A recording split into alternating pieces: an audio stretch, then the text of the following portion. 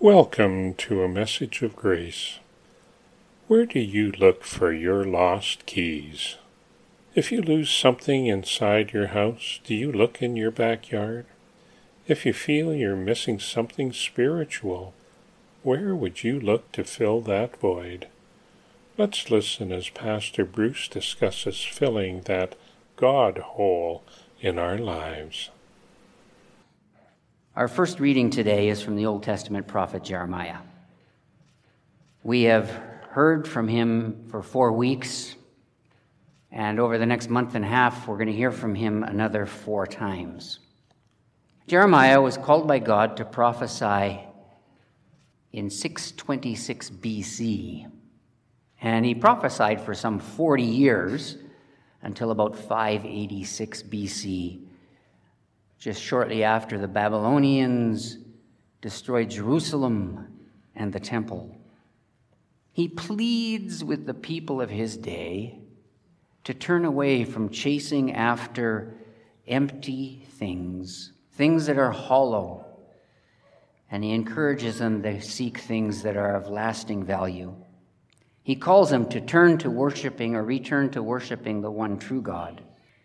In our reading today, Jeremiah is speaking on behalf of God, and he describes a number of separate disasters that are about to come that sweep over the land. You will hear of human sinfulness. You will hear of brokenness with creation, and you will hear about signs in the very cosmos themselves. Yet in the midst of all these things, there is a word of hope from God. God says, I will not make a full end. Let us listen. A reading from Jeremiah. At that time it will be said to this people and to Jerusalem, a hot wind comes from me out of the bare heights in the desert toward my poor people, not to winnow or cleanse, a wind too strong for that. Now it is I who speak in judgment against them. For my people are foolish. They do not know me.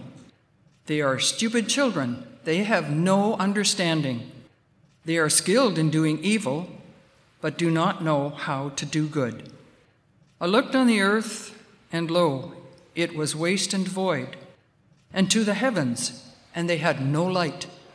I looked on the mountains, and lo, they were quaking, and all the hills moved to and fro.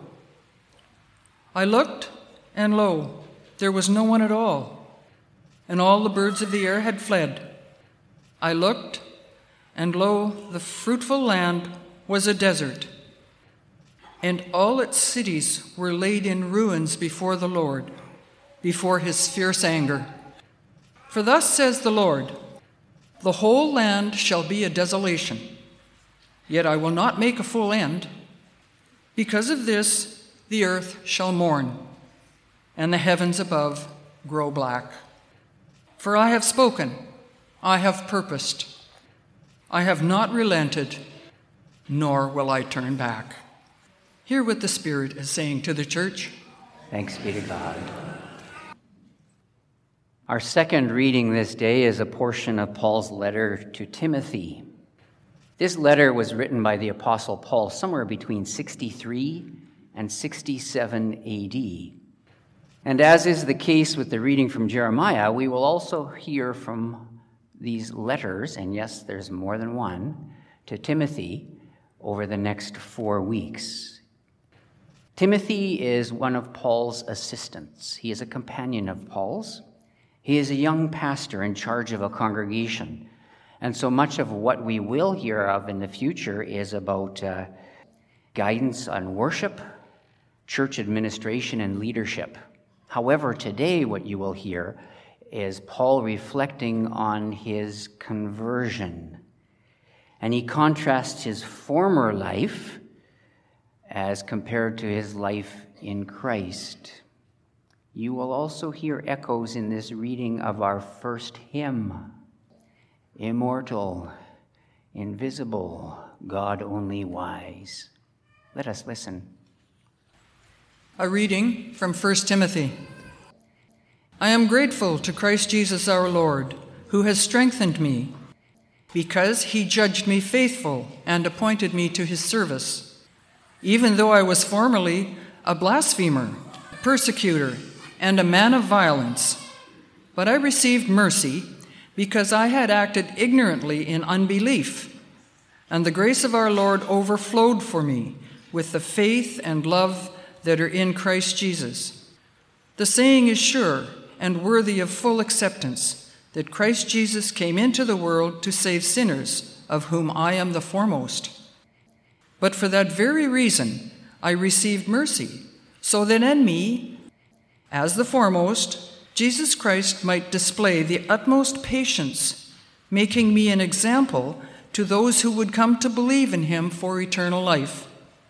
To the King of ages, immortal, invisible, the only God, be honor and glory forever and ever. Amen. Hear what the Spirit is saying to the church. The Gospel according to the 15th chapter of St. Luke. Glory to you, O Lord. Now all the tax collectors and sinners were coming near to listen to Jesus. And the Pharisees and the scribes were grumbling, saying, "This fellow welcomes sinners and eats with them." So Jesus told them this parable. Which one of you, having 100 sheep, and losing one of them, does not leave the 99 and go after the one that is lost until he finds it? And when he has found it, he lays it on his shoulders and rejoices. And when he comes home, he calls together his friends and neighbors, saying to them, "Rejoice with me, for I have found my sheep that was lost." And just so I tell you, there will be more joy in heaven over one sinner who repents than over 99 righteous people who need no repentance. Or what woman, having 10 silver coins, if she loses one of them, does not light a lamp, sweep the house, and search carefully until she finds it? And when she has found it, she calls together her friends and neighbors, saying, "Rejoice with me, for I have found the coin that I had lost." Just so I tell you, there is joy in the presence of the angels of God over one sinner who repents. The Gospel of our Lord. Praise to you, O Christ. Once upon a time, there was a man running around on the streets in the village in which he lived, frantically looking and searching and saying, "I lost my key, I lost my key." And he's looking on the streets and in the lawns and the bushes and shrubs, looking all over for the key that he lost. And some of his neighbors joined him in the search, and they too started to look around. And finally they asked him, "Well, whereabouts did you lose it?" And without even hesitating, he said, "In the house." And they said, "You lost your key in the house?" "Yeah." "Are you sure of that?" "Yeah." "Well, how come you're looking outside?" He says, "The light is better out here."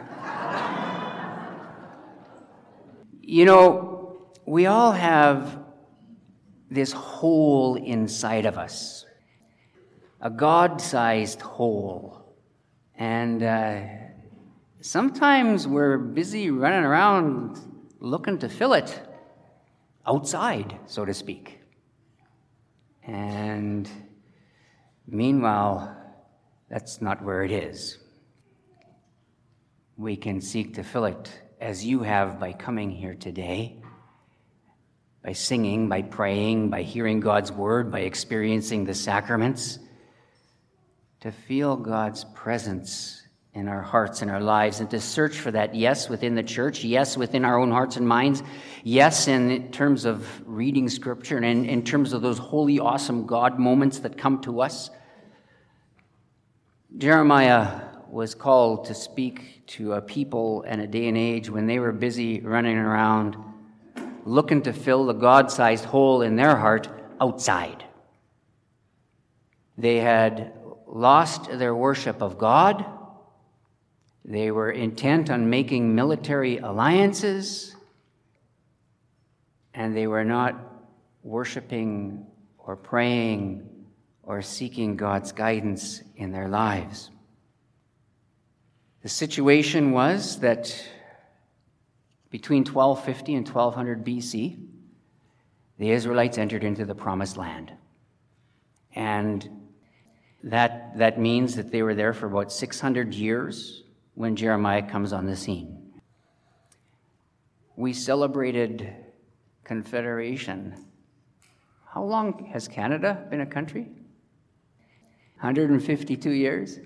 We're talking 600 years. The people have fallen away from worshiping God, and Jeremiah calls them back. We heard a few weeks ago how he talked about cracked cisterns. How many of you know what a cistern is? And no, it's not the female version of a brother. A cistern, there's usually inside a house, and water is stored in there, and for times of drought or in the winter, water to be used in the home, right? In a generation or two gone by, many of the homes of our land had cisterns. Jeremiah talks about cracked cisterns. You can see right away a cracked cistern is good for nothing. The water will leak out. So he talks about how their people have put their trust in cracked cisterns, looking to fill that God-sized hole in their heart outside, running around. When they know inside, they know where to fill it, and they know how to fill it. Yet they're busy running around outside. In the reading today, you heard how a hot wind from the barren heights, from the desert, will come. A hot wind will come. You heard Jerry read, "For my people are foolish. They do not know me. They are stupid children. They have no understanding. They are skilled in doing evil, but do not know how to do good." How many of you know or have heard of Sarah Palin, the former governor of Alaska? Well, a while back, she was the vice president nominee for President John McCain. That's going back at least a decade. Well, about a week and a half ago, and her husband filed for divorce. They had been married for 31 years. Now, we know stuff happens, and we know people grow apart, and we feel the pain of that sometimes, but her husband filed for divorce, and that's not what I'm really getting at here. How many of you have Twitter, a Twitter account? Twitter was alive with people running her down. Her political critics were bashing her and running her down in the face of the divorce. And I'm thinking, really? You know, this coming apart, this pain, and people are bashing her on social media? And not just one or two, hundreds. This people are foolish. They do not know how to do good. One of the things I do to help with grandparenting care for 3 of our grandkids is get them to school in the morning. I read this article about Sarah and this bashing that was going on of her and her political views. And then a day or two later, I take my grandson Beckett to his daycare. And one of the daycare workers had this saying on their T-shirt. In a world where you can choose to be anything, choose to be kind. In a world where you can choose to be anything, choose to be kind. Wow. You know, there's a message of hope here, too, in the midst of what Jeremiah said. Much of what you heard read today is gloom and doom, but there is a word of hope, a light, so to speak. When Jeremiah, speaking of God, using God's word, said, "The whole land shall be desolate, yet I will not make a full end." A word of hope. Word of hope. We also heard read, I looked on the mountains, and lo, they were quaking, and on the hills, moving to and fro. I looked, and there was no one at all, and all the birds of the air had fled. I looked, and lo, the fruitful land was a desert. How many of you heard about that blob of plastic, that plastic island that is floating between California and Hawaii?